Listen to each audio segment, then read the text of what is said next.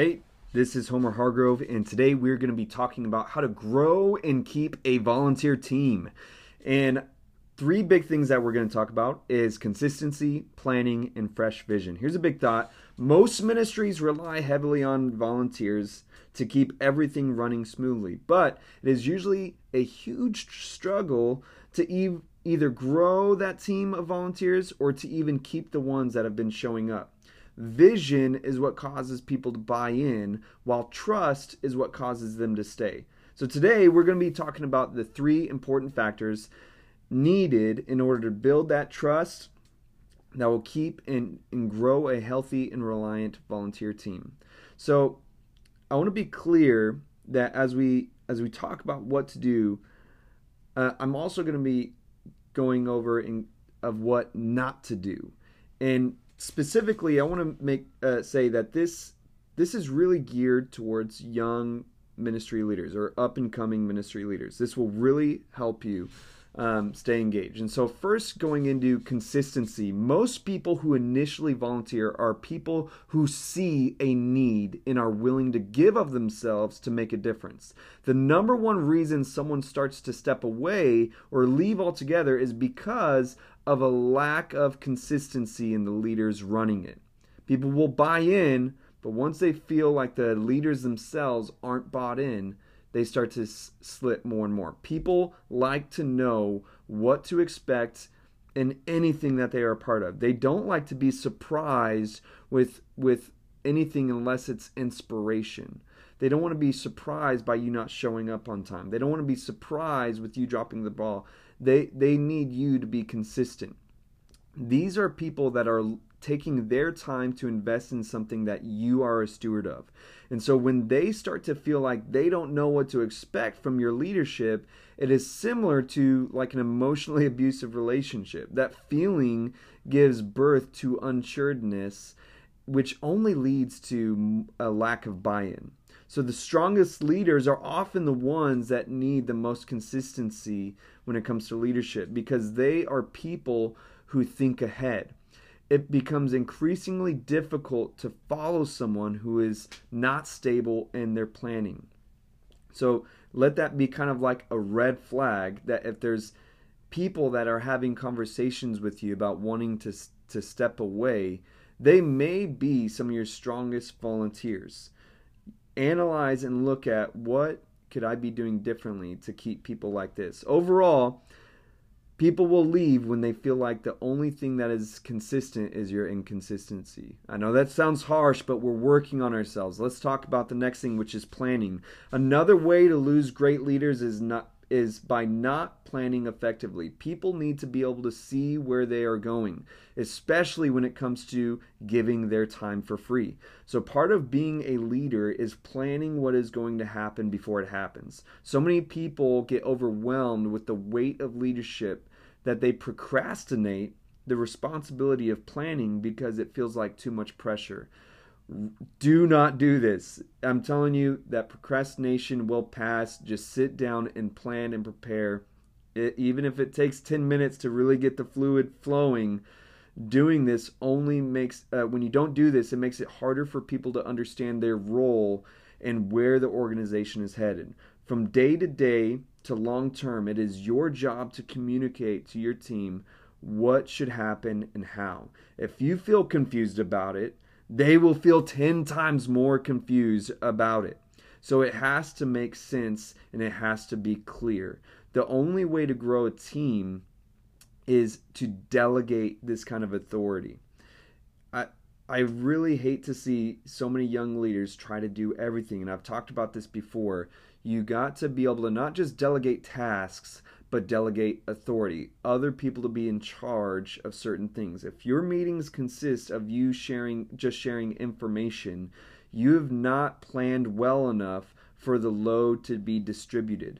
There are great potential leaders that are volunteering for you right now that you have not given a chance to flourish and help lighten the load because you are still trying to play catch up in your planning.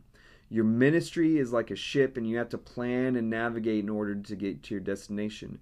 This can only happen when you plan some clear responsibilities of people to be in control of things. Just short story, when I was a youth pastor, we took about 50 plus kids to a youth student conference, and we're all volunteers. I was the one in charge, and we definitely did not have enough volunteers to manage all of these kids.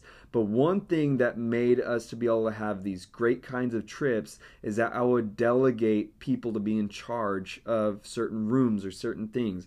So just as a small example, even every time that we would get on the bus, rather than me trying to count all 50 kids, I delegated each room a leader to be in charge of the kids in that room. Sometimes it was a young adult leader. Sometimes it was the oldest kid in the room.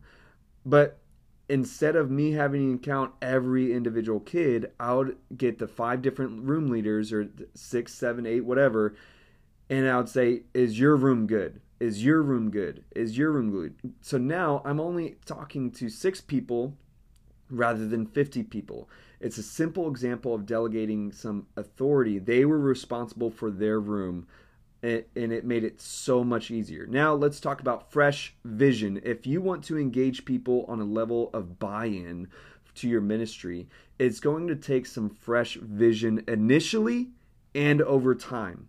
People decide to volunteer for something because they believe that they will be able to be a part of making a difference. They stop volunteering when they feel like that vision they once saw has become hazy or is simply not happening. So you must have a pulse on your team's buy-in, and when you feel a lack of commitment, it is most likely because you have leaked the vision. Yes, there's plenty of times where people change. Life happens. People could have a kid and they're no longer interested in being a volunteer. But most vision is leaked, and that causes a lack of commitment. And that leakage happens from complacency, which is what you must fight by taking consistency and planning seriously.